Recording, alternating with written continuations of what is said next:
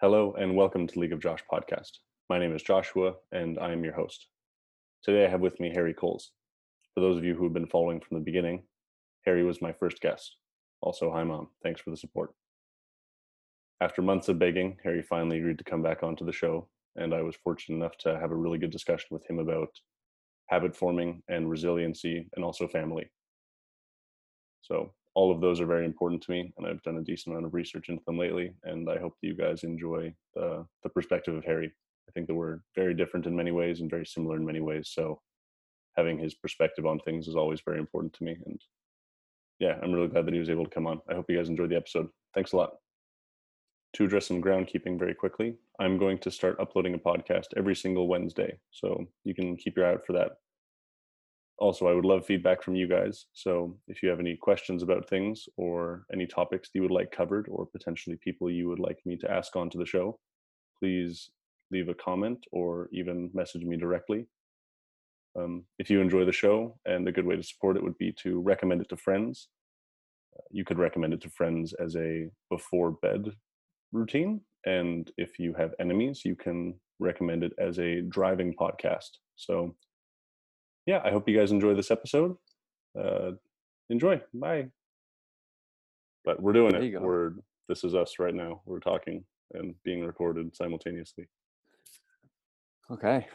All right, let's dive right back into what we were just talking about in isolation through COVID. And as you continuing student, I'm just doing my last class as well, but it's a little bit different for me, I think. Oh, really? Open learning ones, or? Yeah, just one from last summer that I consistently put off.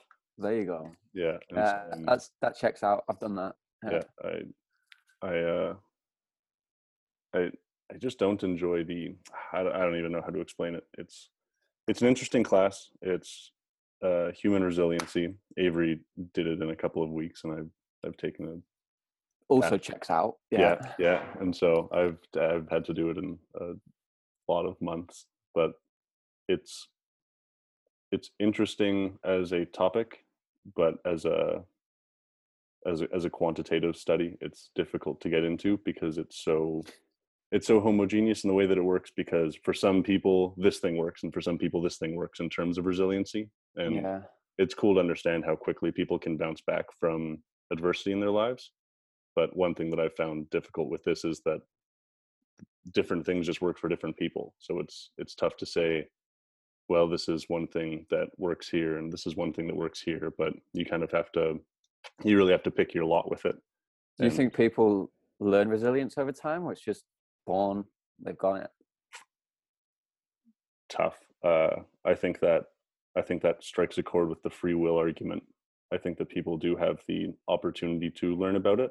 You can pick up a book, you can go and read studies and understand, and then you can start to incorporate those studies and practice into your life. But whether you ever had it, so there are actually a few things that are more consistent in terms of individual resiliency. So individual resiliency is associated quite highly with IQ. That's a better Okay. predictor of resiliency. I think it has something to do with maybe divergent thinking, also just potential. IQ is one of the highest determinants for success, right above conscientiousness. So your ability to work hard is conscientiousness, or your ability to continue doing a task. And so I think IQ is kind of a two-pronged sword or spear in that sense, where you have a maybe higher capacity for divergent thinking, and you also have far more potential than someone who doesn't have a high IQ. And there are also things that play into it, like what is it, like AQ, emotional intelligence, Oh, yeah.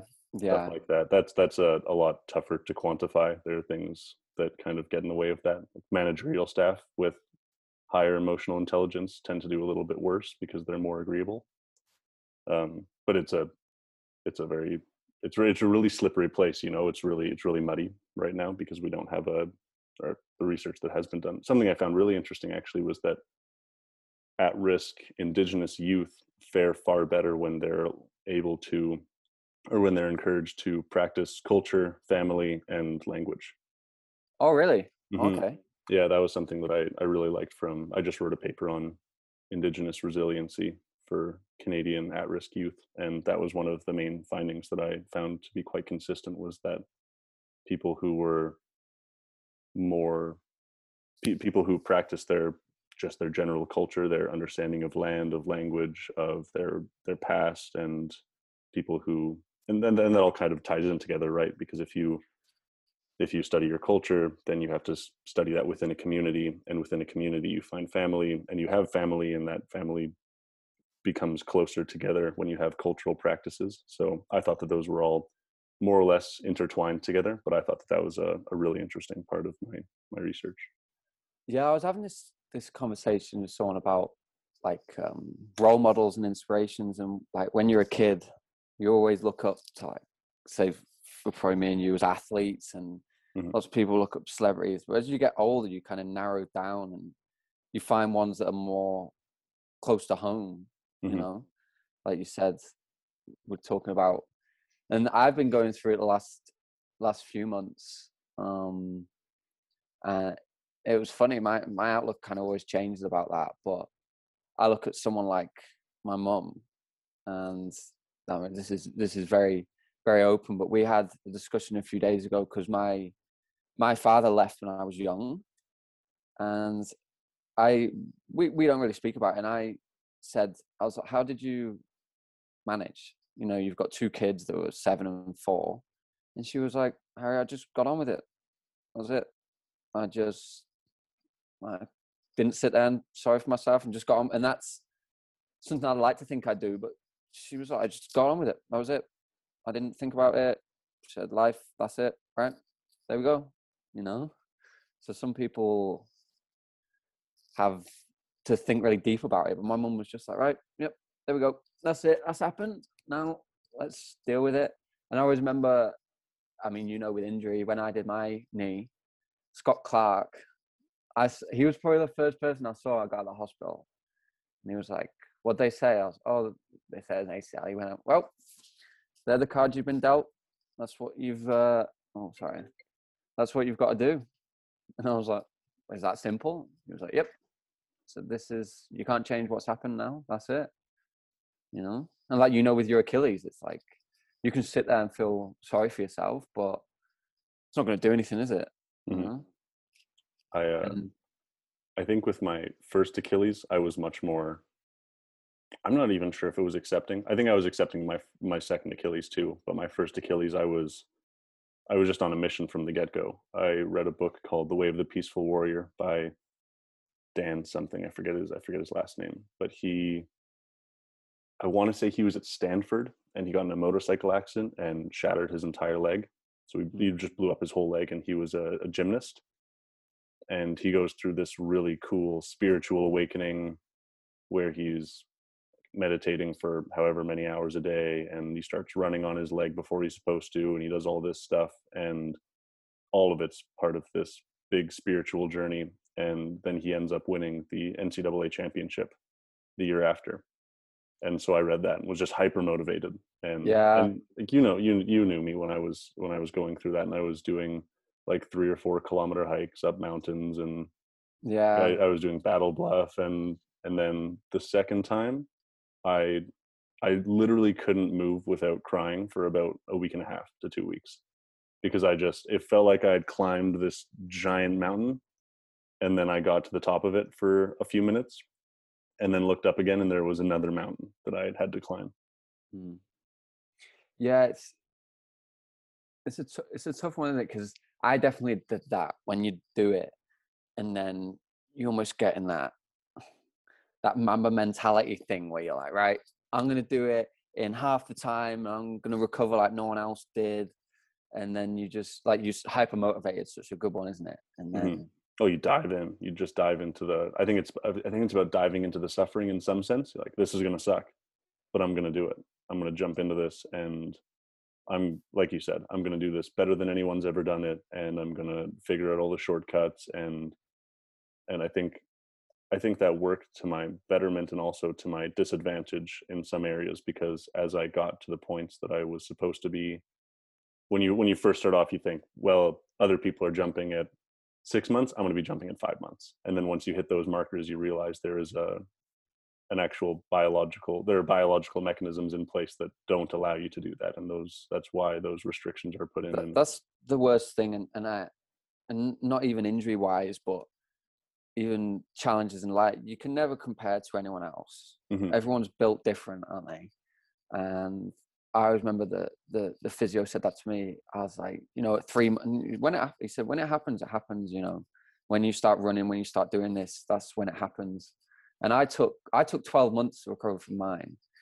And I know lots of people do it in 7 and 8. And I was quite lucky because obviously the season got cancelled, didn't it? Because I was on that mission. I was like, right, I think I had like 270 something days from when I had the surgery to the start of training camp. And I was like, right, that's it. I mapped it all out. And looking back, I'd have probably torn it again or done more damage if I jumped in when I did. I was having this discussion with my mum the other week, and I had a full year, and my body feels great now. I probably feel the strongest I've ever felt, and that pressure. Yeah, and I always remember speaking to Casey because he tore his Achilles. Yeah. And he was like, I'm going to do it in 6 months. And he did, didn't he?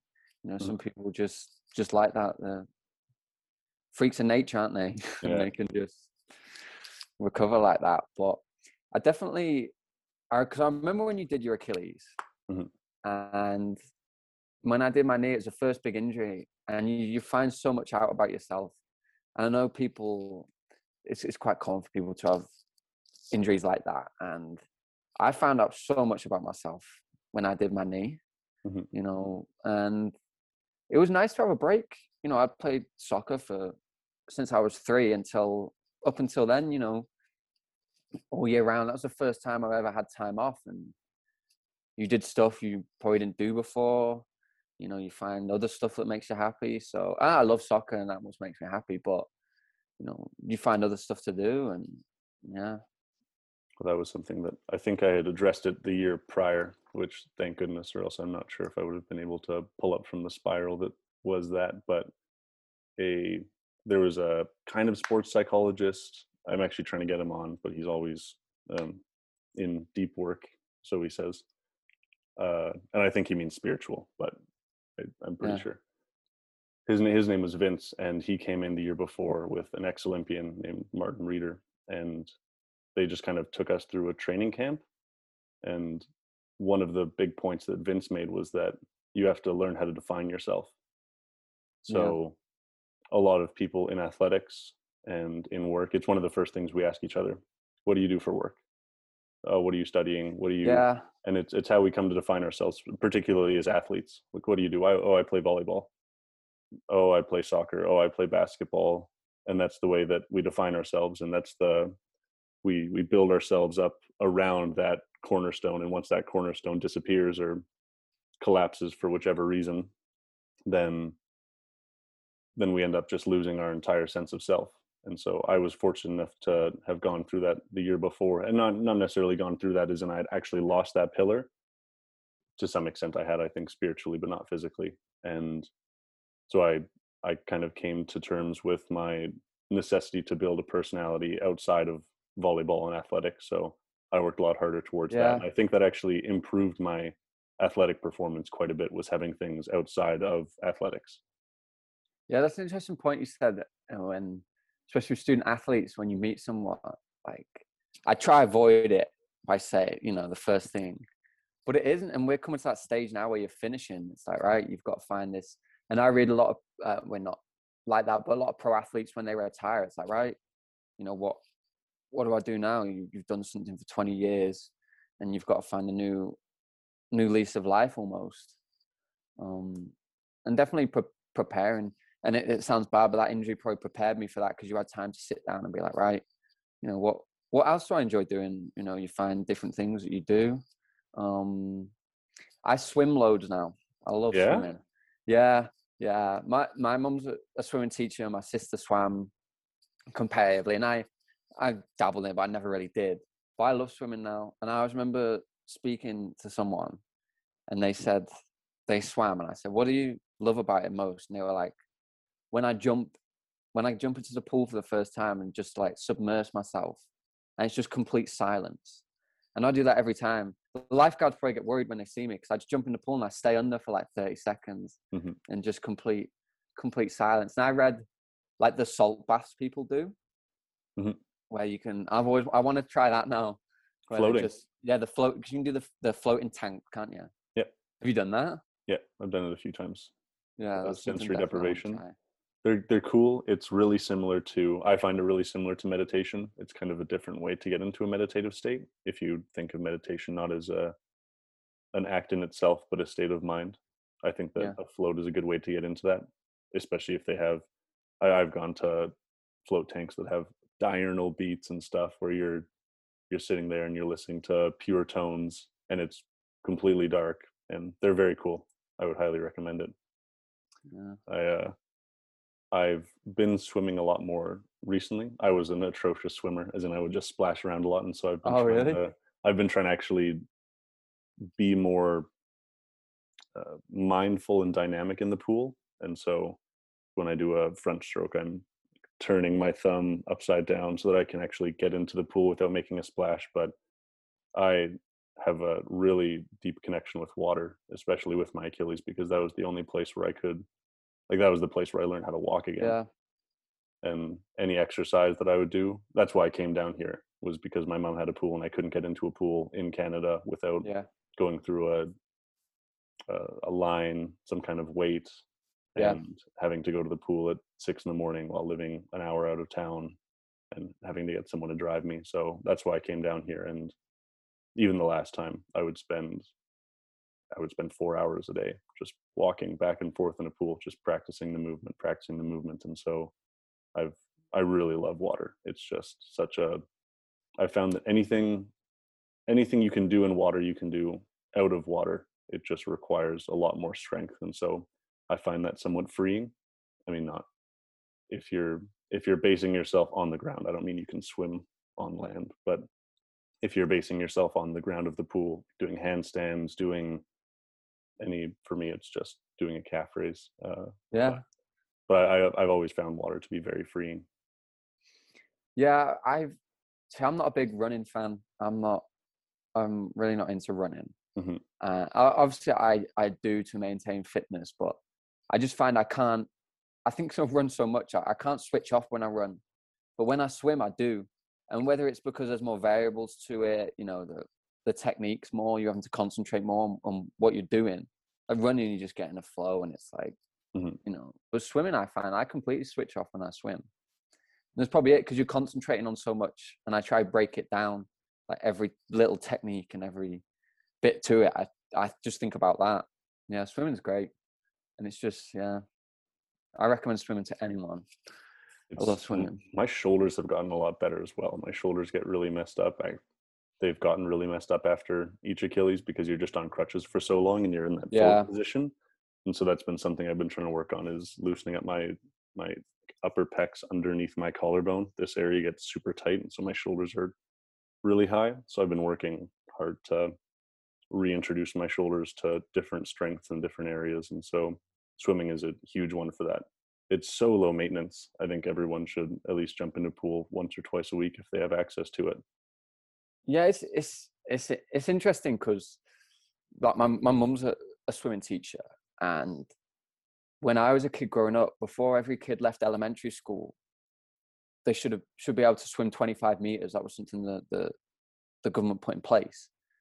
So and my mum made sure every kid could swim. It's a basic life skill, isn't it? It's amazing. Some people, and obviously they just didn't have access to it, I mean, like you said, the TCC now, it's so booked up, you just don't have access to it, do you? And like you said, you've got a pool in Arizona, so you can use that. But yeah, how's the Achilles feeling? It's sore when I get up, and then after a few minutes of walking, it's fine. I went for my first jog about a week ago, maybe a little bit longer than that, but kind of changed from the first one. Pardon? Has it changed when you did the first one? Or if you mapped out the whole plan, are you just kind of going with it now? About I'm doing it without a physio. Yeah, when your body heals, it heals. Yeah, my goal is to do it without a physio and map my progress. And I made a TikTok account so that I can put up videos of learning how to walk. I think because my primary motivation was actually while being in India, you see people that are physically decrepit because they injure themselves at a young age, and there's not enough information or there's no health care. So you have these people in lower caste systems with that are super hunched over, or they're walking on the Yeah. side of their foot, and that causes problems all the way up their sides. So my goal was just to make something that it's going to be completely phrased as all personal stuff, just things that I do and I did, rather than advice, because I don't want to be liable for anyone re-rupturing or messing up their Yeah. Achilles. But it's something that happens all over the world, and I think that not everyone really understands it. So I'm going to try to put as much peer-reviewed research into it and basically just go off of personal experience. And like I said, I'm trying to do it without a physio so that I can walk the walk and say I did all of this without a physio, and so you have the capability to do it without a physio as well. But that's also something that's really tough to put up because I want it to be very, very good. And so I'm a little bit hesitant to do it. So I might put a little bit together each day or write a little bit each day. And then I've made the first video, but now I'm just waiting to post that. And then I'll start posting more videos after because I'll be forced to. But Yeah. So what else do you work? What other papers are you working on right now? Well, yeah. Besides the resiliency stuff, I just read a lot. I've been reading Really? 2 or 3 books a week normally. Oh wow. Yeah, I read for about, so I wake up at about 6 and I read until about 9, and then I feed my dogs, and then I go outside and spend a little bit of time in the garden and meditate a little bit, and then I'll come back in, work out, and then Mornings are just the most productive time.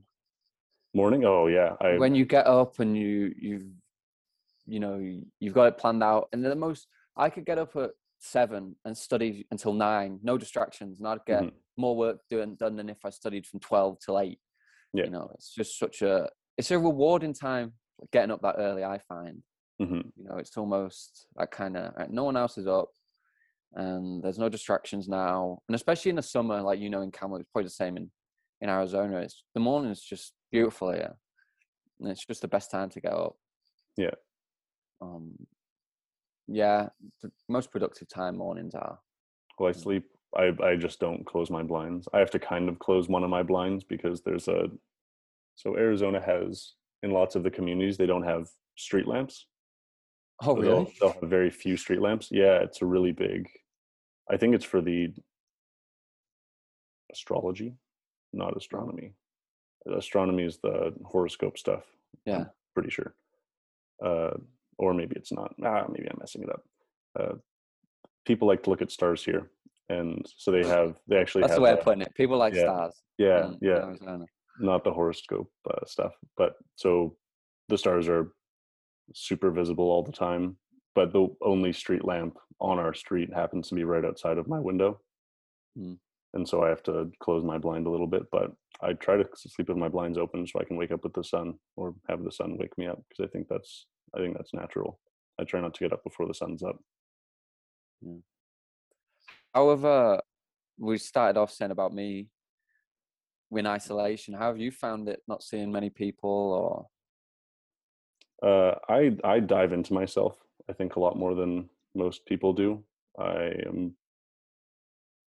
I'd say I'm really between introvert and extrovert. I'm a bit more of an ambivert, but I think that when I'm alone and by myself, I'm super introverted. I don't really crave the attention and the other people a lot. I'll normally have a few conversations each week. I'll call Randy for a few hours. I'll call Ty for a few hours, or those are normally the 2 guys that I talk to the most often. Then every now and then I'll squeeze another person into there. But for the most part, I like to be alone. I like to, like I said, I probably end up reading for 6 hours a day, maybe a little bit, maybe a little less, maybe a little bit more. But yeah, I read for 3 hours in the morning and then do all my stuff, work on my papers. I hang out with my dogs a lot. I've been trying more and more to stay off of my phone. That's the big one. Yeah, it's just a time sink, and that's kind of how I've started to frame it to myself. Is that so? An idea that I've kind of been working on. It's kind of influenced by exterior people, but this this idea of like positive feedback loops in the dopamine system. So candy, sugars, your phone, things that give you an instant hit of gratification rather than things that give you a delayed hit of gratification. Okay. So I've been trying to work more on that. So similar with working out, where it took me quite a while to get back into working out while I was down here, because I really like to do more dynamic functional exercises, and it's tough to do that when you, Yeah. number one, can't walk, and number two, have like a lot of tightness in your leg. And so I was worried about re-injuring something. So my workouts, it got to a point where I just set up a little area, basically a yoga mat, maybe a little bit bigger than that, but I have a little pull-up bar, and I would just go and spend 5 minutes in there and not even work out. I would hang for a couple of minutes and then I would leave, and that would be my workout for the day. Or I would go in there, do a couple of push-ups, and then leave, and then the next day I'd go back in and do the same thing and do the same thing, and just that was my way of working it back in. uh, Terry Crews, actually, that's where I got it from. He talks about how, or he talked about in some interview somewhere, uh, how he would go to the gym with a magazine when he was first getting back into the gym. He would go to the gym and read a magazine for 2 hours, and then he would leave, and then he would come back the next day and read a magazine. And so it was, for him, it was just about blocking an amount of time, and then from there he could manipulate what he did in that time. It was Yeah. about blocking the time first. And so for me, I've been just walking into the gym. Like, it's literally just a square in my garage, and walk into the gym, do a couple push-ups, do a band exercise, leave, and Yeah, then you come back definitely the next find day. that. I've been guilty of that. People try to jump in the deep end straight away. You know, Hmm. and I think it's a big thing with running. Everyone has this mind about 5K and 10K. I don't know whether it's like this human mind that kind of, it has to hit that number. People are like, I'm gonna run a 5K, and you know, you're just like, why don't you go run a 1K? Hmm. Or go finish a 1K, go run it. And if you walk it, you walk. You know, Yeah. it's just that kind of, like you said, getting there and doing it. Or if you're swimming, go swim a length. You know, and go spend that time in the pool Hmm. and go sit there, and then you've blocked that time out to go do it. But even I'm guilty of that as well. Oh, You I know, think and everyone is. the getting up early one as well. You know, Hmm. you, you, And I mean, there are tricks too. That's kind of what I've been trying to figure out, is what, how do you, how do you decrease the failure rate? How do yeah, you? and definitely what you said about delayed gratification. Like, I think I do stuff, and you want an instant reward for it. Hmm. You know, in your mind, like that dopamine hit or whatever. But sometimes you'll find it later in the day. Like you say, if you got up early and you've done everything you needed to do, those jobs you didn't want to do, and later in the day you're going to feel so much better for it, and you've got time to do stuff instead of being like, right, I'll wait and I'll wait and I'll wait. Yeah, and you just need to find stuff that has that delayed gratification. That's a good one, actually. I like that, Hmm. Josh. Yeah, thanks. Write it down. I I will. even with other stuff. So the way that I'm conceptualizing with my phone is that I'm essentially, I'm giving the same amount of attention to my phone as I'm giving to any other thing that I read or sit there and browse through monotonously. And I'm not getting a lot from my phone if I scroll Instagram or Facebook or TikTok, whatever. And actually, I have seen people curate their TikTok accounts to be really productive, which I think is cool. I think that's the area that I'm somewhat striving towards, is having it to be a productive scroll rather than a mindless scroll. But more on the macro scale of that is that if I read, even if you read a book a month, that feels a lot better. I think I've found that reading, like if you read a book, then you have information. You've actually pulled something out of this, whereas your phone is that it's more pulling something out of you Yeah, in like time and resource. I rarely listen to music now. I just try to listen to podcasts. Hmm. Like if you're eating or you're walking about, you know, because I'll listen to the same song 100 times, Hmm. but you're not really gaining anything from it. But if you're listening to a podcast, you're trying to learn something. And sometimes I just put it on shuffle on podcast. I'll listen to anything. Mhm. you know, and you try to learn something. I've listened to some of the craziest podcasts. And yeah, being productive. I think I've found that over 4 years is finding windows to be productive. Like you could be productive for 30 minutes, or like HRL is a great example here. You know, people might not know what that is at TRU, but House of Learning Mhm. is. I've spent 6-7 hours at House of Learning and probably got an hour's work done. You Mhm. know, there's so much going on. There's people there. You know everyone. Whereas if I was to go sit in a library for 45 minutes, I'd probably get that work done. Or you shut your phone off for that time. Um, yeah, just being productive.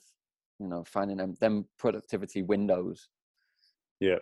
It's so key. Whether you're a morning person, evening, afternoon, and it's just through trial and error doing it. You know.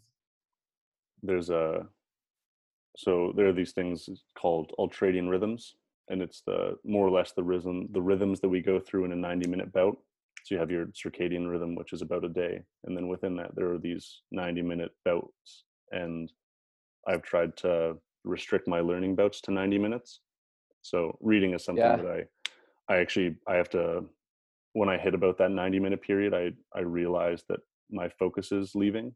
So if I want to read for another hour and a Yeah. half or however long, I normally have to practice some kind of almost a Tumo breathing technique where I'll breathe in really, really fast so that I can kind of stimulate that sympathetic nervous system again, so that I can refocus my intent back onto my book. So that's something that I've been working on lately. But even just like if I start a learning bout, I'll try to finish it doing that thing. I won't sit down and read for 5 minutes, and that, because that's when you get into it. I think that's something that also people have issues with, is that the first 10 minutes of a learning bout is super frustrating. Yeah. You're thinking of, and that's me with reading as well. Hmm. Like almost the first couple pages, I'm not taking in the information. I'm still thinking of surroundings around me, whether it's noises or the sun, and just kind of zoning out. And I'm finding ways now how to do that isn't playing sport, because in sport you just zone out. You know, Hmm. you just, and that's because we're trained to do it, and that's almost a form of meditation for many people, and definitely for me. You find that, and now you've got to try find ways that in other ways you do that, and that's something I'm still working on. I was listening to something the other day.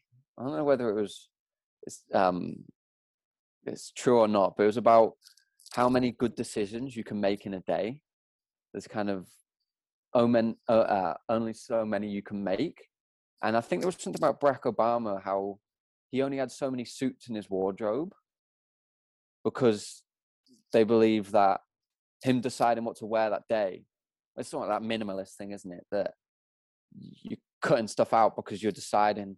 And I found that when I try to be productive, the night before I'll be like, oh, if I'm going to go to the gym in the morning, I'll be like, right, I'll do everything now. I'll pack my whole bag, and all I have to do is get up, eat, put the clothes on I've already laid out. And, you know, by doing that, you've kind of cut out the thought process of the morning, you know, trying to. What's your view on that? Do you think there's only so? Because I know, like you said, when you've studied for 90 minutes, I found that at night, sometimes you're just looking at notes, and I'm taking notes, but I'm not, none of it's going in because it's 10:30, 11 p.m. Hmm. You've had a full day of being up, and you've done so much stuff, and it's just mindless, isn't it? You're like, Yeah. right, I need to shut this off and I'll come back to it tomorrow morning, and you'll be so much more productive.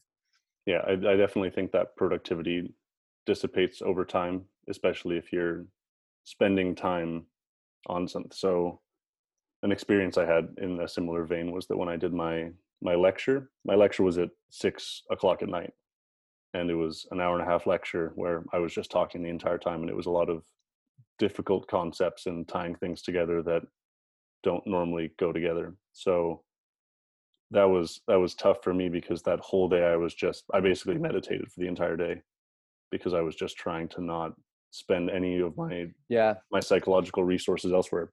And even when I do podcasts, I try to do them early in the morning so that I have a full day after this. Like this is my I joke with Randy, this is my Sabbath.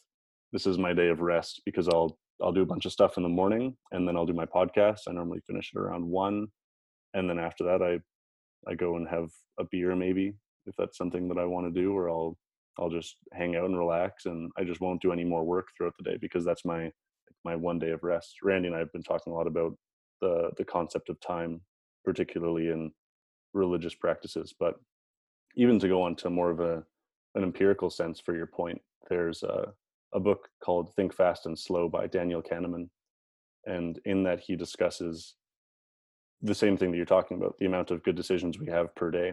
Yeah. And I don't want to get this wrong, but I'm likely to. It was, if people were subjected to physical exercise and then they were given a tough decision to make, the likelihood of them deciding the tough, but you could call it the right decision, was increased by them having some kind of sucrose drink, some kind of sugar drink, some kind of thing that capped off their psychological, or their fuel, you could say. So I thought that was an interesting finding, because I think you're totally right. We do have only a certain amount of resources per day, and that's influenced not only by our baseline, but also what kind of food you're eating, what kind of drinks you're having, what kind of vitamins you're taking. So that adds another layer of complexity to all of this, is that you can't just get up every day and expect yourself to be the best all the time while you're eating wagon wheels, something that I like to do as a child. What's interesting is I hate to talk about sport all the time. When you relate to sport, about evening games, I've had this discussion with many people about playing at certain time, and it does affect, like you said, if you've had a full day, and especially if you're a student athlete and you've studied all day and then you have a night game and you've got 2 hours, and sport is basically just making decisions, isn't it? Mm-hmm. You know, and if you've just psychologically, mentally spent the whole day and then you've got to play at night, it takes a toll, definitely, I find. And there's an interesting research topic, I think, about the effect it does have. I'm sure there's research out there about it, about athletes focusing on different times. And I've definitely got more into that. I've read, I think everyone watched it last year, but The Last Dance documentary. I know you were a big Phil Jackson fan anyway. Yeah. And yeah, I have his book over here. The 11 Rings one. Mm-hmm. Yeah. And I watched that, and it just felt like he almost wasn't a coach of the sport. He just said, everyone's amazing players here, and when you're playing at that high level, it's just about, you know, basketball's not the main focus there. It's just about being able to perform at that level, isn't it? Mm-hmm. You know, everyone's an amazing player. It's just about being able to focus in on them moments. And then you've got the elite person of doing that, Michael Jordan, of just completely focusing, being able to be productive in them moments. Like you said, there's times, probably like a fifth set in volleyball, you know, it's the shortest set, but it's the time you have to be the most productive, isn't it? You've spent 2 hours playing, and psychologically you're spent, and that's what separates the good and the great, isn't it? Being able to perform at that psychologically spent period, I guess. Yeah, it's the Dale Carnegie's being your best when your best is needed. Yeah, definitely. I think in my experience as a coach, I've come to understand it more as your ability to connect with people rather than teach people a skill. I think the first part of coaching is being able to connect with people, and a huge part of it is developing trust. Oh, massively, yeah, for sure. Like, you know, the coaches you've had through your time, and you probably still speak to the ones that you trust the most, aren't they? And yeah, they take that away, don't they? They almost take the sport out of it, and it's just them teaching you about life, isn't it? And you know, the sport's the secondary to it, but then you perform so much better, you know, and you're willing to run through a brick wall for someone you trust as well. You know, like you said with Pat, you'd probably do anything for Pat, you know? Yeah. So then when he's got, and I know that season you had all them guys that are fourth and fifth years, you had SCP and Charlie, you know, you've got a team that have built up trust, and it's like a band of brothers really then, isn't it? You know? and you're going to perform so much better from that. Yeah. Going back, you were saying about, do you practice? Are you religious? Do you practice? Interesting question. I'm not really sure how to answer it. Okay. I It's quite a personal question, I know. Yeah. no. I read a lot of religious texts. I wouldn't say that I go to church. I'm actually reading a book right now called Zealot by Reza Aslan, and it's about the life of Jesus of Nazareth. And but I mean, before that, I read about mythology, and God, I just read a book by Graham Hancock called America Before, and it was a really cool exploration into basically the thesis of this is that there was an ancient civilization in North America that was one of the most advanced civilizations in the world. And essentially what they did was sent out people into different areas, different countries. They were a seafaring community that sent people out and made what you would call sleeper cells of culture, and those ended up manifesting themselves down the line. And so an example of that would be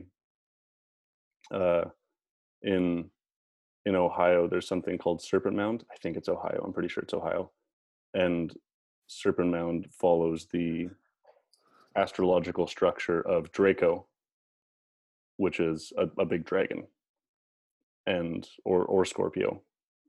And that also is the same structure in Cambodia. And there are also like mound pyramids in the Mississippi River Basin that are the same in structure to the pyramids in Egypt, which are structured after Orion's belt, and the mythology crosses over as well. And so I am very, very interested in religion. I wouldn't say that I'm someone that practices a particular religion. I would say I'm more spiritual maybe, but I also think that religion is an ethical foundation for our civilization. And I think that there's so many things encoded into religion that have made society successful in the past. And I'm thinking more and more that we abandon those at our peril.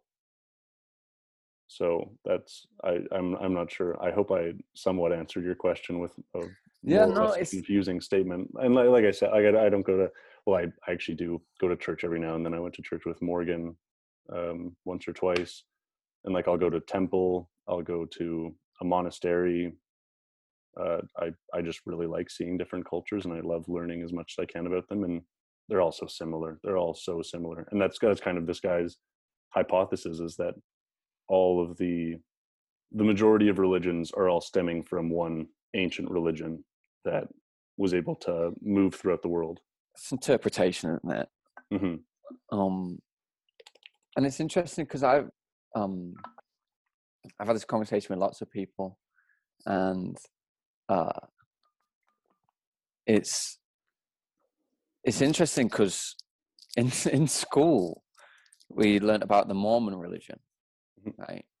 And this sounds really bad, but and this wasn't in religious studies class, it was in history class, and they showed us an episode of South Park where they spoke about, but they did the Book of Mormon.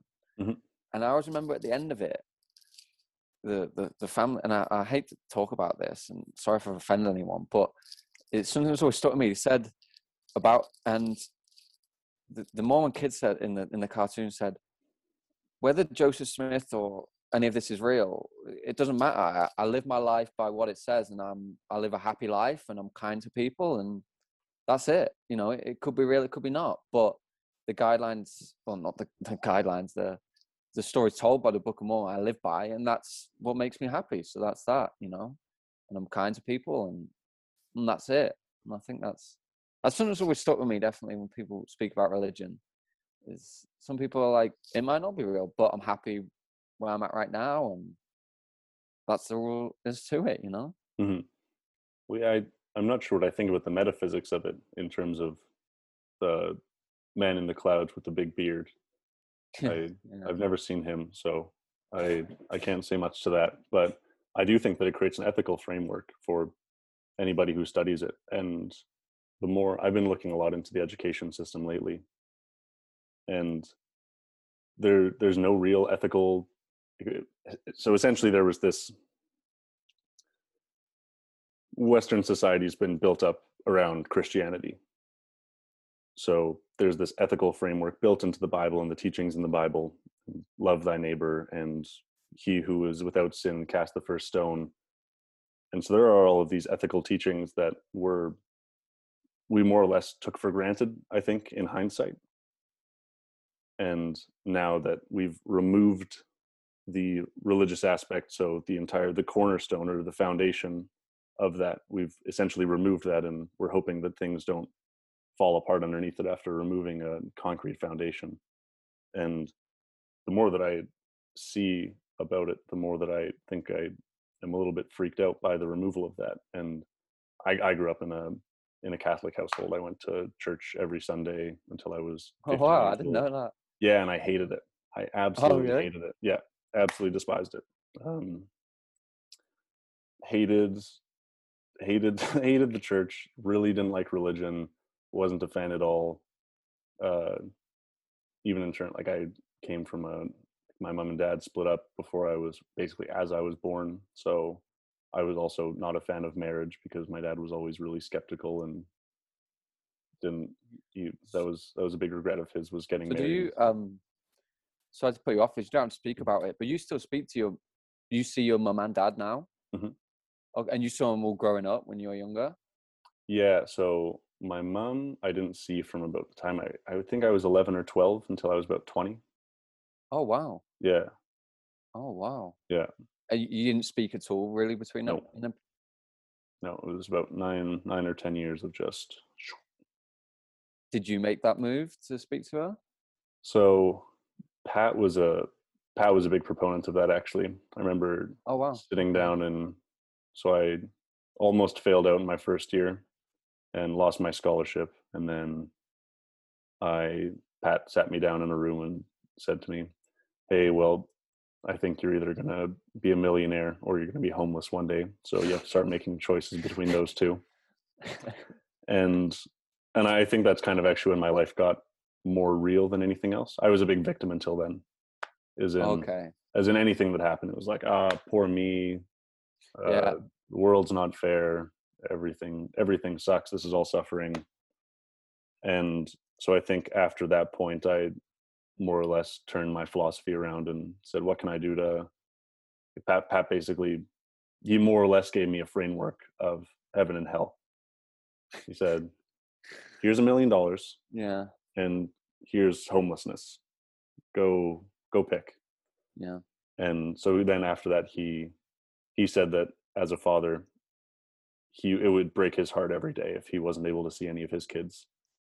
And so he told me that maybe I should go and contact my mom. So I called my mom and cried on the phone for the Wow. duration of the time that we talked. Yeah, I mean, it was weird. I hadn't heard her voice in 9 or 10 years. So maybe it was a little bit. Maybe it wasn't as long as that, but long enough that Interesting. yeah. So, and it's a part of you. It's a I know that you have an estranged relationship with your father, and so and I know I'm you and I I'm talked about that. I'm in a different Yeah. mindset to what you are, and whether that's me as a person. Um, and yeah, I get what Pat said, Hmm. and it's interesting because this is something I've been going through the last couple of months, and in my opinion, I'd never speak to my father even if she came back into my life. And me and my mum spoke about it, and she said that when I was growing up, one of my childhood friends, he never liked playing soccer, and I always did as a kid. And his dad said to my mum, he was like, I couldn't understand. All I wanted ever is my boy to play. And he was like, how Harry's dad couldn't, Harry lives with himself, Harry does not seeing all this and seeing what you're doing. And Yeah, my opinion's different, and I flip it and say that they're the ones that lost out, not me. I Mm-hmm. never, you know, I never lost out. I had amazing. My mum's been amazing, and my granddad and my stepdad. So I'd never. It's interesting to see that you're in that mindset of you found that was what the missing piece. And do you think that's been the missing piece from then? That I think that helped me to develop a wholeness in my own life. I I wouldn't say that was all of it. There was a lot of stuff missing that I had to work on. Not even yeah, missing, I'd say. I just had to find it. It was in there. I just had to have the right pressures put on to kind of force me into finding that. But I mean, I loved my mom as a kid growing up. We were super duper close, and it was just one somewhat isolated event that led to a relationship cataclysm. And so I think us getting back in touch was a really good thing for me. And like you said, I think that there are tons of people that wouldn't have that same feeling about reconnecting with a parent. I do think that you realize some things because they're half of you to some extent. As I've grown older, I've realized, like, my mom's a huge negative visualizer, and I get that from her. And she thinks about dying all the time, and I get that from her. And so there were things that didn't really make sense to me before we were able to talk as adults. yeah, yeah. It's interesting. It is half of you, I guess. Um, yeah, and there's lots of people that are in the same situation, aren't they? But going back with saying everyone's different in a way. It's not the same, is it? Hmm. It's not the same relationship. Like you said, you grew up with your mum, Yeah. whereas I can't even remember. It was 4 when I left, so Hmm. there's not too much I can really remember. So it's like to me, it never happened, Yeah. Yeah. So whereas if you said if it was 11, it might be different, but in my eyes, it's not. Yeah, it's something that's definitely something I've thought about the last couple of months. Definitely not in a way of ever him getting back in my life, but definitely, like you said, when you get older, you have questions. Hmm. And I'm quite old school in the way that I'd be like, why, you have to face up and tell me why you did that, Oh, which that's a high which on the list question. Why? is a very, very testosterone based question, isn't it? It's very man like, you need to look me in the eyes and tell me why you did that. I remember speaking to John about it, and he's like, what would you gain from that? There's nothing you're gonna get from that. So if you don't want them in your life, what's the point in having that conversation? There's nothing you're gonna gain from it, really. So yeah, it's interesting. Well, you got to see your mom step up as well. I mean, my Oh, dad was the same. My dad we stepped up we say the huge. same. I know everyone uh, says that about my mum's the goat, like the absolute goat. She's just, if you could sit down and speak to her, yeah, and she just got on with life. My mum worked multiple jobs and did everything for us. And it's only until you get older you look back and realize that, because growing up in it, you don't think anything about it. You Hmm. don't see your mum doing all this and the stuff they do to provide. And my granddad was pretty much my dad, and my stepdad came into my life as I got older. So I never missed out. But yeah, it's talking about, and it's interesting to say, because talking about resilience, like, you found yourself in that first year where you didn't have much, and over time you've grown, whether it was always in you and you just built them excuses in, Hmm. and played the victim, which everyone's done. You sit there and you're like, oh, why this and why that, and there's always someone else to blame, isn't there? Well, And there was I've a been there study as that came well. out that they did brain imaging for people that play victim, and I want to say that it activated the same system that gets activated for dopamine, for cocaine, stuff like Okay. that. So it was no, I won't even try to. I want to say it was the nucleus accumbens, but I don't. I haven't sharpened up on my neuroscience in a few months now, and don't want to say anything. But no, it feels good to play victim. Like, physically, it feels good. neurologically it feels good. And so I understand why people did it. I understand why I did it. I don't think that it's a conducive way to find success in your life. Accountability is a big one, isn't it? Mm-hmm. And I've definitely found that over the few years now. I'm a lot better at holding myself accountable athletically and academically as well. If something happened, well, oh, that was my fault. Definitely as a player as well, I've been like, if there's a mistake, I'm like, right, that was me. I always remember my youth team coach saying, I made a mistake, and after the game, I was thinking, oh, he's gonna absolutely rip me apart here. And he said, I could rip you apart, but what's done's done. It doesn't. Don't even think about it. Forget it, because it happened, and you can go home and think about it over and over again, but it's not going to change what happened there. Like with a test or an exam, you've done it then, haven't you? There's no point in thinking what if or ifs and ands and all that. It's done. And I've definitely got a lot better at, and it feels good when you've, like anyone knows, when you've studied and you feel you've done well. You're like, right, I did everything I could there. Whereas if you've half-heartedly studied for, like everyone knows, and you're like, you just right, submit it and it's done. Or you're submitting a paper at 11:55 p.m. and you're like, right, let's just do it, and you don't get that same hit of feeling good as if you've put everything into it. Yeah.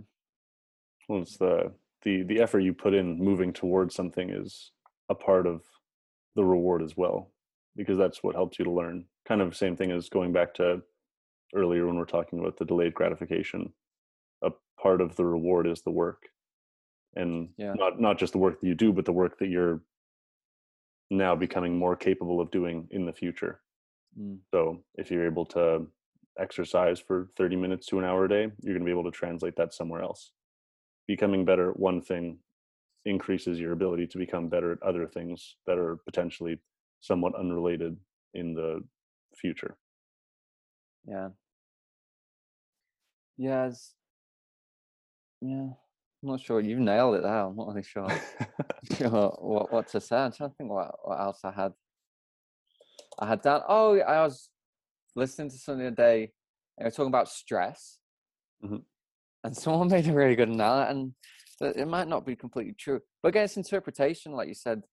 Someone might tell you something about a certain technique, and if you believe it, then in your mind it's going to work. It's that placebo effect, isn't it? And they were saying about stress, and the guy said, well, when you work out, for your muscles to grow, you have to stress them, and you have to hurt, and growth is hurt. And he was like, I think that's the same for the mind. Stress does good, and it lets you grow, and it grows your mind and resilience to it, doesn't it? There's you have to go through the hard times to realize that, and we've both seen that with injury, and you've had it double over, haven't you? Those hard times, and I think you have more bad days than good days. It's just about riding them good days out, isn't it? And I've had that, where you've had days where you wake up and you're like, I really don't want to get up here, or there's not much to achieve. But it's about finding things to be productive, like you said, reading. Like I finished my exam tomorrow, and you're like, right, well, what am I going to do now with my days? There's but it's about finding stuff to be productive and making you feel good by doing that. Like you said, reading, it makes you feel good when you've done it. Yeah, it's definitely something I need to do more of, is read more. You get that hit, but it's blocking out time to do it, isn't it? It's like them excuses you build. I'm like, all right, well, I haven't got time to do that. Well, you have got time, and even if it's you read 10 pages, it's about starting it off, isn't it? So I've been trying to conceptualize learning in terms of addiction. There was a guy I had on named Taylor Averill, and he said he has a super addictive personality, and he was trying to find ways to optimize that into his benefit. So you could either sit around doing smoking all day and doing blow and sitting on your phone, or you could learn ways to get addicted to something that's good for you. So the way that I've been thinking about it lately is that if you're to if you're to learn something, it's kind of the opposite of becoming addicted to something. So when you're an addict and you're going through rehabilitation, or you're trying to get off of a substance or anything, a behavior, it's finding things to do in lieu of that thing and making the environment conducive to your success in that. So you're consistently trying to move away from that thing by doing other things and filling your time, and then also trying to find pleasure in doing those other things that can make up for the pleasure that you lose from this other thing. And every day that you make it past your onset of quitting is a successful day. And so if you make it 1 day, 2 day, 3 day, 4 day, every day between that is a day that you know that you can do. And the way that I think about it is that if you make it to 100 days and then you relapse, that's not necessarily a failure, but you've just shown yourself that you can do it for 100 days.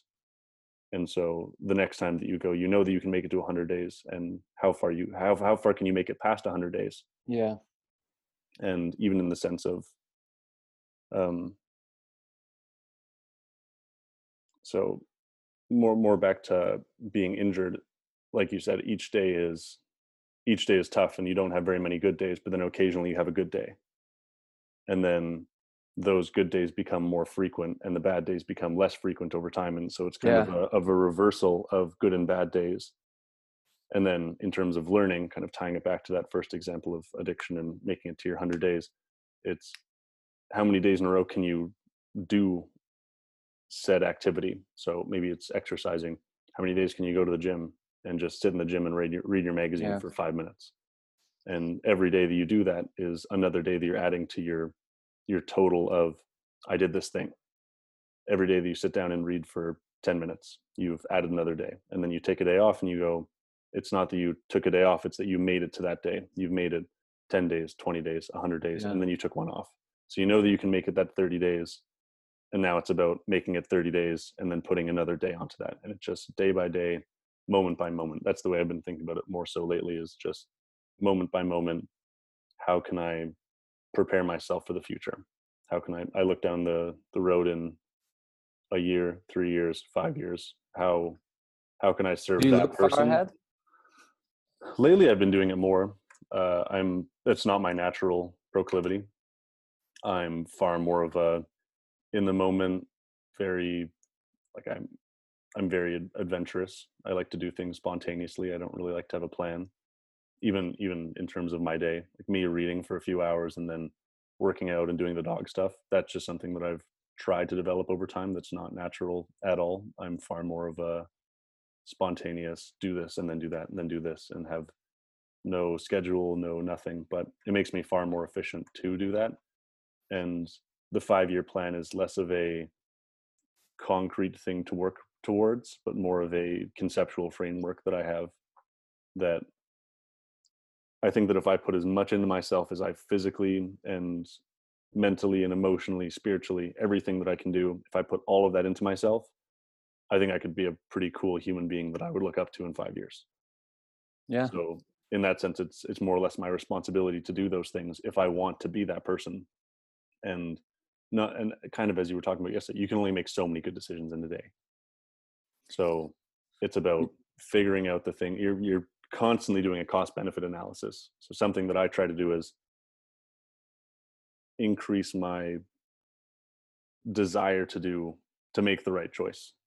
Something. So if I see some garbage on the side of the road and go, oh, well, that's shitty that someone put garbage there. Well, you and I, because remember when I did my Achilles, we went out. We went out and picked garbage up. Yeah, every Sunday I would go onto the highway and pick up garbage for a few hours, and then you came out and we'd clean up the whole highway, and then the next week we'd go back and it would be filthy again.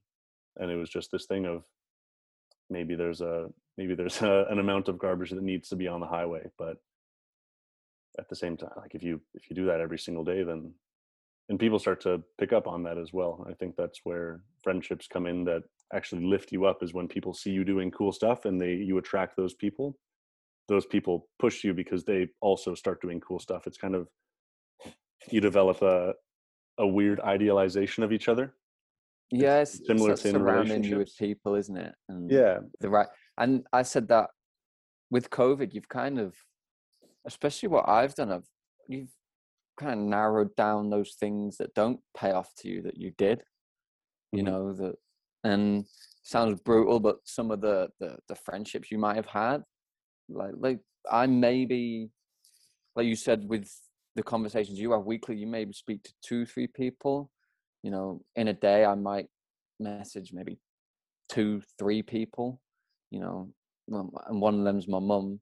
Probably more than that, because mum and my sister are on there. But yeah, you narrow down those relationships and the ones that actually give you something, and you know, those right people that are around you that do drive you, and they want to do the right stuff. Where I know it's difficult now, you can't see people, but for instance, looking back, I'd rather had a friend to me say, all right, let's go study, or let's go do this, or let's go pick up garbage, instead of saying, right, let's go grab a drink, you know, because it's making you and them a better person by doing that, you know. Well, it's only until you get older, or going through that, you see that, you know, those relationships that didn't pay you off. Yeah. Another thing about that is that you idealize people, and not in a negative connotation. I've definitely idealized my fair share of partners and had that tank relationships in the past. But a part of that is when you idealize someone and they idealize you, you can actually work towards that character that you've created. You're putting something above the person that they almost couldn't be, and in that sense, it's something for that person to strive towards.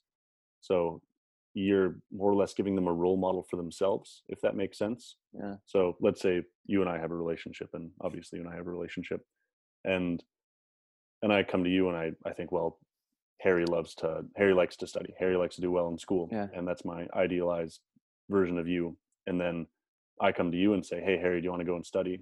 And maybe you've had a long day, and that's me putting an idealization onto you, thinking that you're going to want to study. And then in some sense, you either have to live up to that or not live up to that.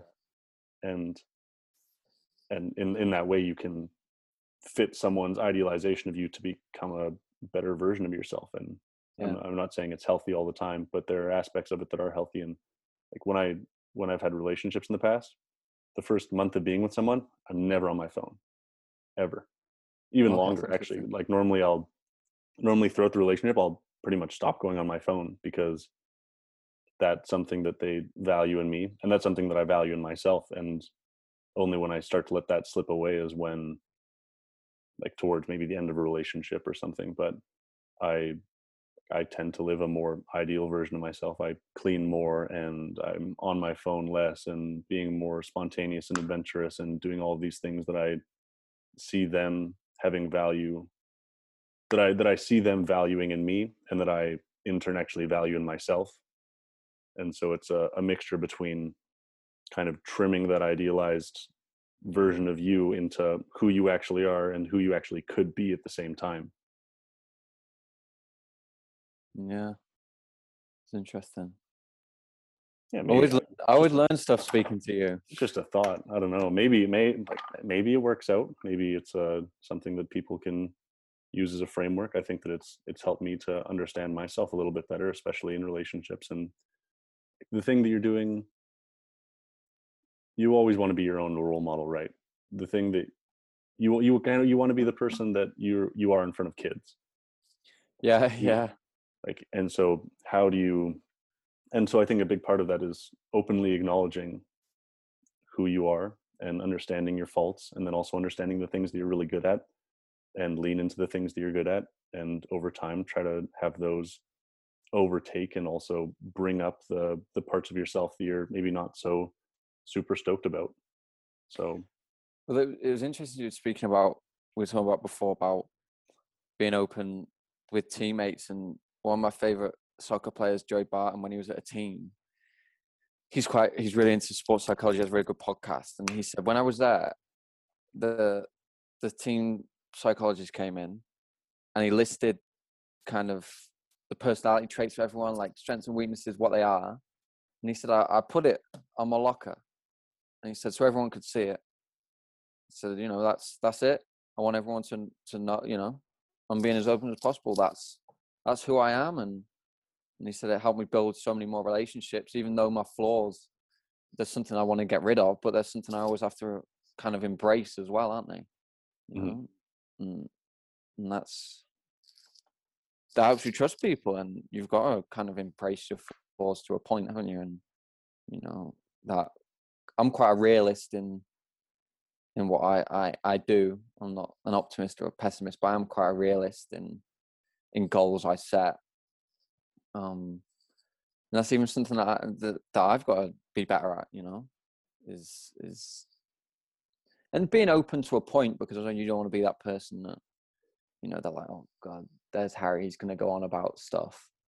And it's choosing the right people to speak to that about as well. Because I remember we always had a conversation about, and it's that Wolfpack curse where you walk through university and you see other athletes, you don't know them, but you kind of have that awkward, hey, how's, with anyone, you're like, how's it going? Good. Mm-hmm. Yeah. Yeah.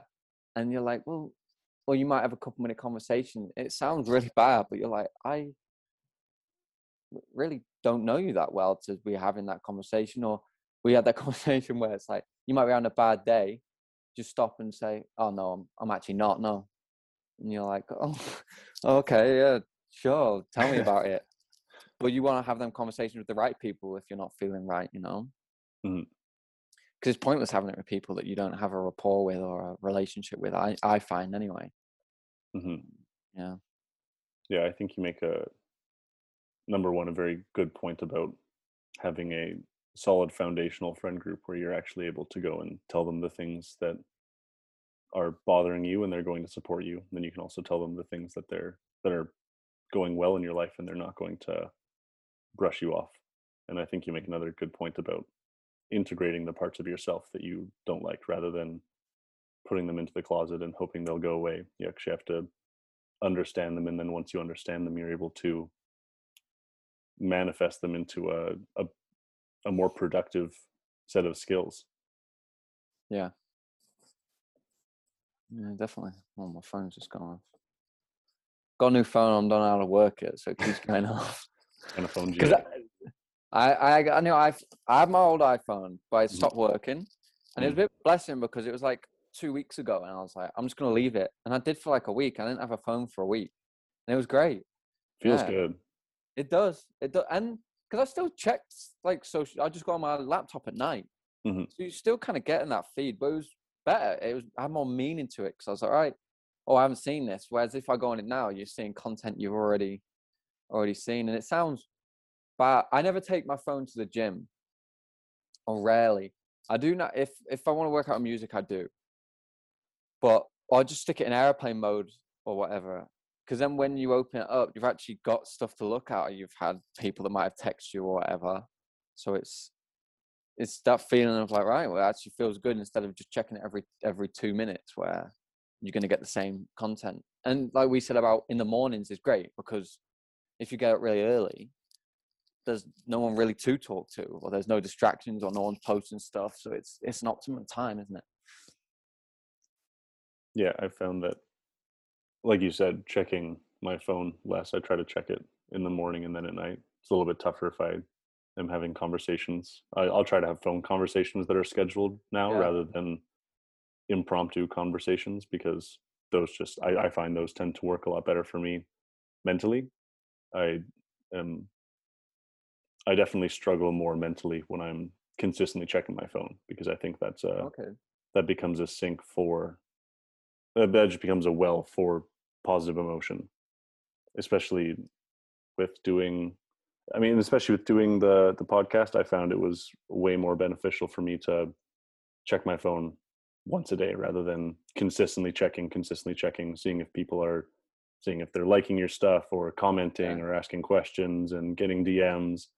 And it's just so volatile when you're checking it all the time, because you'll go through a period where you get 6 messages from a clip and people want to talk about it and you get super into it, and then I'll post a clip and I'll won't get any messages. Like, well, was that a bad clip? Was that Yeah. this? Was that? Rather than, I think if I wait, then it also takes the load off of that isolated incident. And maybe if I get a message from Randy on Facebook or Snapchat, then I'm getting something. I think that's all I'm really looking for when I check my phone, is that I'm getting something, I'm being validated in some way. Yeah. And That's so, what it is, isn't it? It's really oh, totally. Well, and like I said, validation. I try to understand the things about myself that I'm not super fond of, so that I can integrate them into myself. And that's probably one of them, is being as open as I can about, or as not, maybe not open, but as honest as I can about my relationship with social media. Because if I say, wow, it's a very healthy relationship, social media is super healthy, it's unbiased, non-echo chamber, that kind of stuff, I think that becomes dangerous, because then, like, there is some toxicity to it. I'm learning more and more I about think there's that. lots of benefits to social media as well. Yeah, absolutely. Because I have conversations with, I'm not a massive user, but I post quite a lot of photos. I probably post every few weeks, give a couple few weeks, Hmm. and I have a conversation. Lots been, so many people overthink what they're posting. I'm like, Hmm. I have a photo here. There's people. I mean, mainly my mum and stuff. I just post, and they can see, and I'm like, I like the photo, so I'm gonna post it, and that's it. Hmm. One person can like it, or 200 people can like it. Honestly, people probably say I'm like, it really doesn't bother me how many people like my photo. I like posting it, so that's all that really matters. And then there's a Hmm. few people that, I do care if they liked it. That I'm like, my mum hasn't liked it. I'm like, oh, mum, what you done here? Is it a bad photo? Or people, but they're the people that you surround, the people that are close to you, Hmm. And I said before, I've narrowed that down over the past year. I've probably narrowed that down to people, like you said, you have more meaningful conversations with them than you do 100 people. How do you think you've done that? COVID's definitely been a big thing. I think you found the people, because it made for more quality time like that. This time last year was when you couldn't really see people, but you could go out and sit. Like, I'd sit apart with people, and it's the people that want to do that, or they want to go for a walk and they just sit and talk. You don't have to be drinking, or you don't have to be doing that. And I definitely found cutting that out. Like you said, you've been out drinking, you're talking to people, and you're like, I have nothing in common with this person, but we're a few drinks deep, so we're going to keep having this conversation in the group. And it's interesting when you do that. And I have more quality conversations with less people now than I'd have more quantitative conversations with a lot more people. And it's definitely, I think, made me a better person, for sure. And I'm not a minimalist, right? But simplifying things in my life has definitely made it a lot better, I find. And doing stuff that makes you happy, and not worrying about what other people think. Because I'm a massive overthinker. I overthink a lot of stuff, and a lot of meaningless stuff. I definitely, I don't think I suffered, but I had this real bad phase, and I actually spoke to someone I know, Matt, and he had it really bad, and I don't think I had it in any way, but I'd sometimes delve into that, where he said he suffered from a form of OCD. It's like intrusive thoughts, where he had really bad ones, where he'd think someone's coming for him, or he'd feel he's wanted by the police for something he hasn't done. He'd just really overthink that. And I had a phase where I'd leave the house and I'd be convinced I left the door wide open. There was multiple times I'd be at super, I'd run home. I'd be like, I left the cooker on. I know I did. And I'd be like, I left my balcony wide open. And I'm absolutely convinced I did. And I'd be out with people, and I'd be like, oh, I'm gonna have to go home now. And I wouldn't tell them why, but I'd go home and just check, or I'd be asleep, and I'd be like, the front door's wide open. I know it is. And I'd go up, and it's completely locked. But I just overthink that all the time. I never really suffered with it bad, but there was a phase this time last year, and I was just overthinking it all. I'd be like, right, I left the oven on. I know I left it on. And I'd go upstairs and check it, and I'd come back down. I'd be like, what if I knocked it on my way down? And it drove me insane. There was so many sleepless nights I had where I'd be worrying about stuff like that. And he taught me a cool trick where he said, and I still do it now, when I leave, like, make a noise when you lock the door. And then later in the day, when you make that noise, you'll remember you did it. So I had a real phase of like clicking. I'd be like, it's like when I'd lock the door, I'd leave and I'd go, and then like a couple hours later, I'd be like, did I lock it? And I'd make that noise, and I'd subconsciously remember me locking it, which is quite an interesting trick. And it's funny because I never really told people I did that. But yeah, that was a real bad phase I had, where I just put myself in the worst situations. Where I'd be convinced I'd done so, and I put my screensaver on my phone was just a note that I put saying, "You've turned everything off. You've done it all. Don't worry about it," which did help a bit, but. Yeah, and I couldn't give you a reason why I was thinking like that. I don't know what it was. I was going to ask, was there a surrounding context? I really couldn't tell you. I don't, since like August, September onwards, and whether that was the relationships I had since then. And like I don't know. I really don't know why I had them. I mean, it was a rough time. Obviously, I came back here after my rehab, and season got cancelled, school, and I think a lot of people did suffer quite a bit. And I don't know what the variables were, but I'm a lot better with that stuff. But that was a real bad phase where I'd be out and about and I'd run home. I've dropped multiple groceries in Superstore and just been like, I know something's happened and someone's in my house or something like that. It got to a real stage of like paranoia where I'd just sit awake at night thinking, oh God, something's going to happen, or a fire's going to happen, or something like that. And it was only, and I didn't suffer really bad like my friend Matt did. But when he told me about it, it's only till you kind of realize it's accepting it, isn't it? I think there's not a point. I've never ever been depressed in my life. I have a great life. I've never been at that stage. But there's definitely stages where everyone's suffered, haven't they? I think it's accepting that, being like, right, I'm having a weak period right now.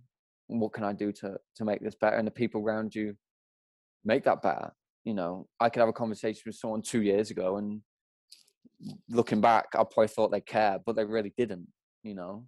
Whereas now, the last 9 months, I'd have conversations. I know the people to go to and speak about that. And they actually help you in that way, don't they? What do you think the impact of hearing that someone else went through that was? It helped so much. It definitely did. Matt helped me a lot. And obviously his was much more severe, but it's like, all right, someone's actually, because when I was telling people, I felt like I was insane when I was telling them. Like, and that was my biggest fear. I was like, people are just going to think I'm crazy if I tell them what's happening. And I did, and a few people were like, oh, you know, they didn't know what to say. But Matt was like, I get it. He was like, I understand. And I was like, wow, he does, yeah. You know, and it felt unbelievable. And you might have had the same where, and I guess that's what, and obviously it's not on this scale, but think about it. No, that's what rehab is, isn't it? For some people who have addictions, where they get in a room with everyone with the same problem. And it's probably that they're like, wow, everyone here has the same issue. But speaking to someone who'd been through it definitely helped a lot, I found. Like community building, essentially. That's what you're doing at a micro scale, is finding other people with a similar issue and then understanding the way that they have dealt with that in the past, and they become somewhat of a guide for you. Yeah, but this time last year was a real tough period for me, I found. I think it was coming, I obviously made the decision to come back, and then I was still kind of fresh off. I was 6 months after my surgery, so I was kind of like, I couldn't really train. Like, you know, that period where a big part of it's sport, and that gets taken away, and even exercise, I couldn't really run. So that gets taken away, and you're like, right, everything starts to close down. I think it was just a period, but I don't know what brought that on, and I haven't had that in ages where I've had thoughts like that. But definitely speaking to him where he said, "Yeah," he said, "Yep." I was like, "Oh," he was like, "Yeah, I understand what you're thinking." And I encourage more people to do that, but it's finding the right people to talk about. Like, even talk about it now. I never want to be open about my whole life. The people that know about my life, the people that I want to know about it, you know. Mm-hmm. And I've never really been open, to be honest. I've definitely kept myself to myself, and this is more even open. You know, me and my mum had that conversation last week, and I don't think we've really had a deep conversation about my dad and ever, and that's been 20 years. You know, and it felt good. You know, it's kind of one of those things where you just get it off your chest, isn't it? Mm-hmm. It's like, right, because it wasn't something that was bothering me. It was just more, I felt like,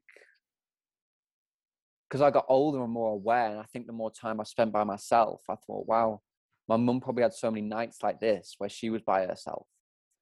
And I think that's what hit me. I was like, wow, you know, how did she feel about that? And that was what more bothered me than myself. And I don't want to name drop here, but that's a conversation I never had with mum if it wasn't for Harriet telling me to.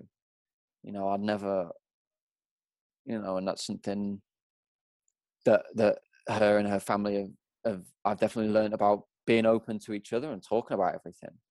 Because it does help, doesn't it? You know, but it's the right people to do it to. I'm not going to go out and speak to a random or I think it's great that people do go on social media and talk about it. I'd never do it because that's just not. Well, I think that's something I'd do. Like you said, the people that know about it know about, the people that don't. But I do think it's and definitely male mental health as well has got so much more prominent, I think, and that masculinity. I definitely found that, and growing up with my mum and sister, I think I always tried to play that role of being like, right, I'm the man here, you know. Well, I'm actually anyone that knows me, I'm pretty big softy, to be honest. You know, I'll sit and watch Marley and Me and This Is Us and cry all the time, you know. But yeah, I think, and it's great seeing all that, and like your podcast, you see people talk about it, and you know, it is interesting to see, and I think a lot more people have issues than you think, you know. And it's there's variance to it. You, like I said, well, I'm speaking about it now. I've never ever been depressed, or you know, I've never ever thought. But everyone's had tough times where they've thought, you know, they're like, oh, this is a low point, and you know. But I've never ever been to a really extreme extent, and I'd never want to. And the interesting thing about Matt was, because Matt's a soccer player, and he played at quite a high level, and it was nice to hear someone who's you think's got it all that has the same issues, you know. And I think it's a big thing for student athletes, because I think people from the outside look at it, think, right, you know, you've kind of got everything. When in theory, you know, you're trying to balance so much. Like I had this conversation with Pete about, if you've played bad on a weekend, I'm thinking about that all week until the next game. But I've got classes to do. I've got work, physical work. There's so much to it, but your mind's just focused on that one thing. And that'd drive me insane my second year. You'd just be thinking about it all the time, and it'd put you off your whole week. You wouldn't be able to focus, and you'd be like, right, I played bad last weekend. Am I going to start this weekend? And in class, you'd drift off and start thinking. I'm like, no. I'm like, why did I do that? There was no need for me to even do that. But you've gone through it, and that's it, isn't it? You learn through that period, and you're probably the same. You've gone through stuff, and like, why did I even think of that? It's got nothing to do. And I do think about long term, and I'm not a religious person, but someone gave me a note one time, and it was a verse from the Bible, and it's I've got it up here. It's the book of Matthew. It's Matthew 6:34, and it says, what's it say? It says, therefore do not worry about tomorrow, for tomorrow will worry about itself. Each day has enough trouble of its own. So I kind of look at that every day, and I'm not a religious person anyway, but I'm kind of like, right, here's today. What am I going to do today? And I had this conversation with someone about, they asked me if I had any regrets, and I was like, and if someone asked me right in this very second, I'm like, well, right in this very second, I'm happy. I'm having a conversation with you about stuff. So no, because if I did something different 5 years ago or a year ago, I might not be sitting here right now speaking to you on here. So no, I don't have any regrets on stuff I did. So that's what I kind of look at. I definitely think long term, but I'm like, right, take each day as it comes, and every day is kind of, I don't want to sound cheated. Every day is a gift, isn't it? And you have to take advantage of that. And I try to sit there and think about it. And definitely the people I was surrounded with made me think about that more.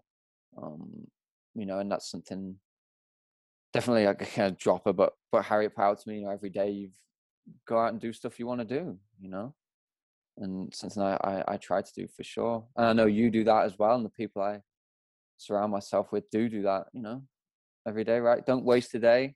Let's try learn something a day. Try to learn a new word or new, get a little bit better. That 1% better every day, and you'll end up being a better version of yourself. I think ultimately what it is, isn't it? It's trying to be the best version of yourself, and I definitely, hopefully, think I'm on my way to achieving that. Yeah, I think in my study of myth as of late, that has been the core theme, is becoming the best version of you, and that's what I've tried to base my activity around, is becoming the best version of myself. I've definitely found the last while I've realized more of a purpose I should serve in life in terms of a career. Because I think everyone's had that stage when you're like 18, 19, where you're like, right, I'm going to make so much money. Like, I'm going to work really hard, I'm going to make so much money, I'm going to have all that. But then I'm like, you've been put on this earth for a purpose, and almost, I'm really not asked about money now. And there's this, and that sounds not in a way of I'll work for free for the rest of my life, but as long as I've got money to do the stuff that I want to do and I can get by, then that's that. I'd rather provide a service for people and help people out. And like you're saying about you with your TikTok, there's people who don't have access. I wrote a paper for a medical sociology class, and it was about access to healthcare. And obviously Canada's pretty fortunate in the healthcare system. There's still people that don't get it or full access. And it was about some Indigenous communities. And it sounds very bad, I can't remember his name. There was a child called Jordan, I forgot his last name, and he was an Indigenous child in Manitoba who had really bad medical issues, and the federal and provincial government were arguing about who's going to cover the cost. And in the meantime, he passed away, and they passed a law, Jordan's Law, where every Indigenous child should have the access to it. And I wrote a paper about how the Canadian government spent so many billions on fighter jets a year, yet there's still people in the country who don't have access to free healthcare. Like you said, there's people in third world countries where the government are spending billions of dollars, and there's still people that don't have access to clean water, which is shocking. And if you can make, I said, if I can make a difference in, a 0.001% difference in providing something like that to someone, then I'd die a happy person, So that's, because I think I listened to a podcast with a doctor who was working with glioblastoma, and he said that he was like, I know I'm not going to cure it, but if I can do something that helps it move along, and someone in 100 years can, but I've contributed to that, then that's my purpose. It's kind of them short-term goals, isn't it? Well, that's something that I've been trying to do with this. That was you could say it's an unexpected consequence that I've received a few messages from people that listen, and one girl said she was going to university because she listened to my episode with someone that's going into traditional Chinese medicine. And then another friend messaged me saying, "Hey, yeah. Someone said, hey, I listened to your episode with this guy, and now I'm reconnecting with my mom because I told the story of me and my mom." And so that's been I tend to be very open, but I try to keep things a little bit more private. And I've been opening up more and more on this because people tend to respond to it. And kind of like you said, when you hear someone else going through that and you understand what they've been through, it's a little bit easier because you find community. And I've been more open up, or should have, on this podcast, but you just speak. I didn't plan anything talking about that. And there's probably some people that hear this, I'm like, oh, they didn't need to hear that. But I think it's scaling down. Like you said, if you can help one person, so make like your videos of your rehab, if that helps one person, it's not about trying to help. Oh no, it is about, but you've got to realize that you're not going to reach millions of people. You might do, but if you make one person's life better, or they've done, like you said, someone listens to your podcast and they've done that, it's amazing. That's the pros of social media and podcasts and stuff like that, that you've reached someone that's I think that's the sole purpose of it, isn't it? Of social media, and obviously people and myself, you get distance from that, isn't it? It's just another platform for people to see stuff like that, and or even like you said, being able to see someone's vulnerable is that right? Wow. Someone might listen to this and be like, okay, well, I need to speak to someone about that, or I might cut out relationships that don't mean anything to me, or friendships or whatever. So, yeah, you're doing amazing on this, I think. Thanks. I hope people are liking it. They are, yeah, definitely. But there's some. Yeah, have you had Pat on? You've had Pat, right? You were my first, and Pat was my second. There you go. Yeah. So. I might get him on. I hope to get him on relatively soon. I haven't asked him yet, but I think he'd be keen. I've got to make sure that he's doing all right, but I think that would be a fun one. That'd be a good one. And like you said, you just meet new people and you ask them, don't you? Yeah. I've had a few people reach out, which I love. People send me a message, hey, if you ever want to talk about anything. There was a girl that I met traveling a few years ago, and she's from the Netherlands, and she's a really high level dancer, and asked, hey, if you ever want to talk about anything, that I'd love to be on. I think that'd be a lot of fun. And so I'm looking to have her on in a few weeks. And there you go. Yeah. That's the point of it, isn't it? Yeah. Making lots of connections. I love it. I've definitely got more open. Yeah. I think I've learned from people like you and about being more approachable to people. Like I've always wanted, and I remember Harriet said this about, we walk past homeless people, like, I'd love to just sit down and just find out, what's the reasoning, or why, because there's so many interesting people in life that are probably just sat on your doorstep. It's just about sitting down and having, and you might have bad conversations, but they're not all going to be amazing, are they? And then if you have 10 bad conversations, one good one, then it's worth it, isn't it? Yeah, I used to do that a lot. I'd go and buy a McGriddle or something from McDonald's and just go give it to a homeless person and just have a conversation. I think a lot of the times people are looking to be seen as humans. Yeah, it's like we said about loneliness, it's interesting. I mean, loneliness is probably one of the biggest killers, isn't it? People just want to have, like you said, be treated as a human, don't they? And just have, and like you said, a little part of your day you could take out might make their whole week.